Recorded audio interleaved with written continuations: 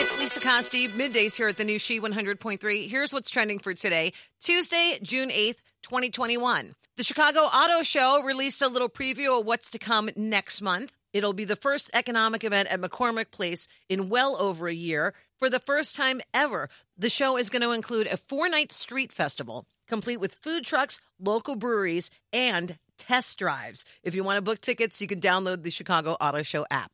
In the words of Janice, oh my God. Friends Fever continues. Of course, we had the Friends experience here in Chicago and then the reunion on HBO Max. Now we can talk about the one with the cruise. There is a Friends-themed voyage setting sail in 2022 from Fort Lauderdale. It'll feature themed costume contests, trivia games, and more. The date is set from May 15th to the 21st of 2022 on the ship Celebrity Equinox, and it will stop in Key West, Grand Cayman, and Cozumel, Mexico. Be aware, however, unlike some other celebrity and pop culture themed cruises, none of the cast is scheduled so far to appear on this journey. And if you ever had a Duran Duran poster on your wall, you probably already know this. Happy birthday to Nick Rhodes, who turned 59 today.